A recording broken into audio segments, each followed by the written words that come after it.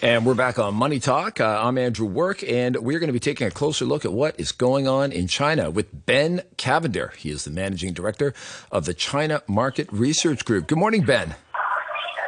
Good morning. Hey, Ben. So, Ben, we're starting to get some numbers out from the results of the first quarter performance of the Chinese economy. How strong is it, or is it not going to be for the rest of the year? What's your take? Well, I think so far we've definitely seen a recovery coming out of COVID, but I think the recovery is probably to some degree more tepid than maybe a lot of businesses and a lot of analysts were maybe hoping to see. If you look at exports, the beginning of the year was, obviously pretty dismal with some of the restrictions that were still in place. Now, we saw, I think most of that was, frankly speaking, factories catching up with prior orders. And so when we interview factory managers, pretty much everybody we've spoken to in the first quarter this year has said that they really are not very bullish about the remainder of the year unless there's more stimulus coming from the government. So I think that should be a little bit of a caution sign for investors here. And then, if you turn to the consumer, I think it's really very much a mixed bag. So I think what you had with the COVID restrictions easing is people really very quickly jumping on the ability to travel, the ability to actually go out in groups, go to a restaurant, and sort of resume something that feels a little bit like normal life. But when you look at spending, you look at store traffic, purchases of physical goods, it's still extremely weak right now. And whether you're a brand that's sort of in the mid-market or sort of more cost-focused, or whether you're, a number of luxury brands, consumer uptake really has been, I think, quite a bit below what a lot of people hope for in terms of a rebound. So that's a long way of saying I think the economy is still in a precarious position. I don't think the government has done enough yet to stimulate consumer spending or positive consumer behavior. And I don't think they really have an appetite to do that. So it'll be interesting to see what happens over the next month or two as far as spending sort of continuing to remain slow or starting to come off a bit. All right, well, let's break that down. There's a lot to look at there if we want to go deeper in some of those sectors. So let's start with the export. The export sector, like you said, pretty terrible first couple of months, but then March was off the hook. Like you said, we had some people on the show talking about it being, like you said, working out production bottlenecks. So March was a really great month after a couple of not so great months. But I guess exporters looking ahead, they're looking at future orders. I understand the Canton Fair is on this week. And remember, at one point, this was like the be-all and end-all for figuring out what was going to happen to exports. I think it's probably lost some of that centrality to China's export industry. But I hear it's pretty quiet up there. That people are finding it. They're not really expecting too much. Traffic isn't back up yet. Maybe it's because visitors aren't coming back to China. But I mean, forward-looking orders for the export market. Is that where this pessimism's coming from? Are the orders just not there for summer? Yeah. So speaking to the fair specifically, they certainly had a rebound in traffic from the last year or so, just given all the lockdown situations, etc. But actually speaking to the factory boost there and trying to understand what they were looking at in the future, I think we had a lot of people telling us that.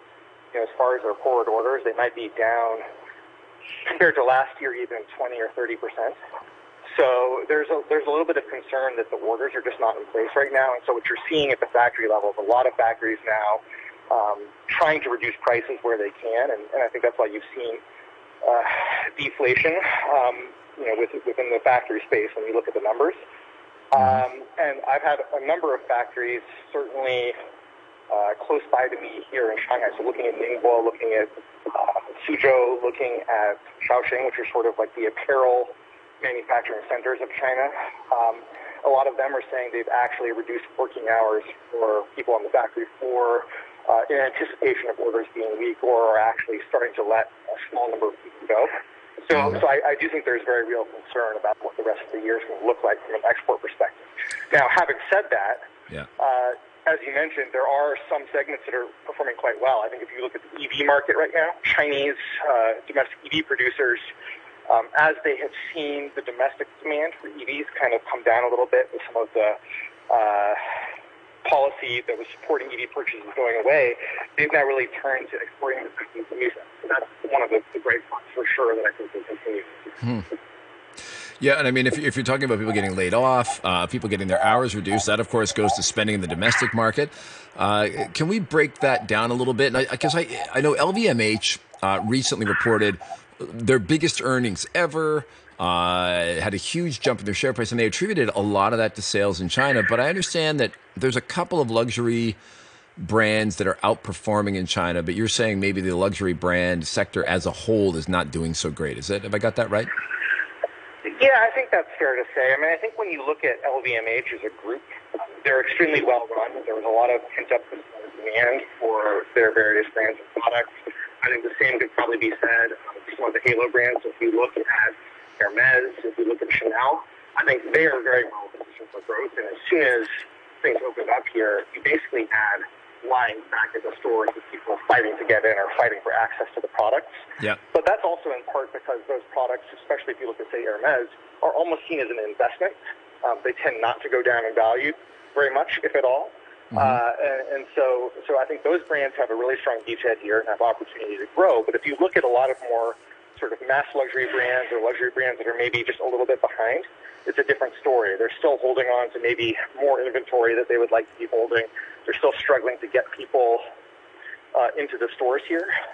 So it's definitely a little bit of a mixed bag.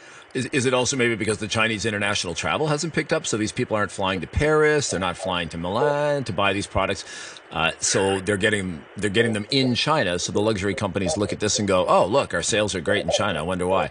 Because that's where the buyers are. Yeah, I mean, it's definitely a part of it. I think there's definitely appetite for overseas travel right now, and I think given the opportunity, you do have a lot of consumers that would like to be going to Paris or the Galeries Lafayette to shop, or going to Milan, or going to London, or wherever it might be. But in practice, what's happening is they're really focusing on the destinations that are easy to get to, and the ones that were sort of greenlit first by the Chinese government for tour packages for more flights coming back on. So Cambodia, the Philippines, Thailand, seeing a tremendous amount of traffic from Chinese consumers, but primarily for leisure or vacation type activity rather than for shopping, whereas the European routes really haven't picked up that much because we're still quite far behind in terms of the number of flights we would normally have and the seat availability we normally have. Gotcha. Okay. Well, Ben, as always, we appreciate you giving us the view on what is going on in China. Good to have you on Money Talk. I'm sure we'll have you back soon. That's Ben Cavender, Managing Director at the China Market Research Group, joining us once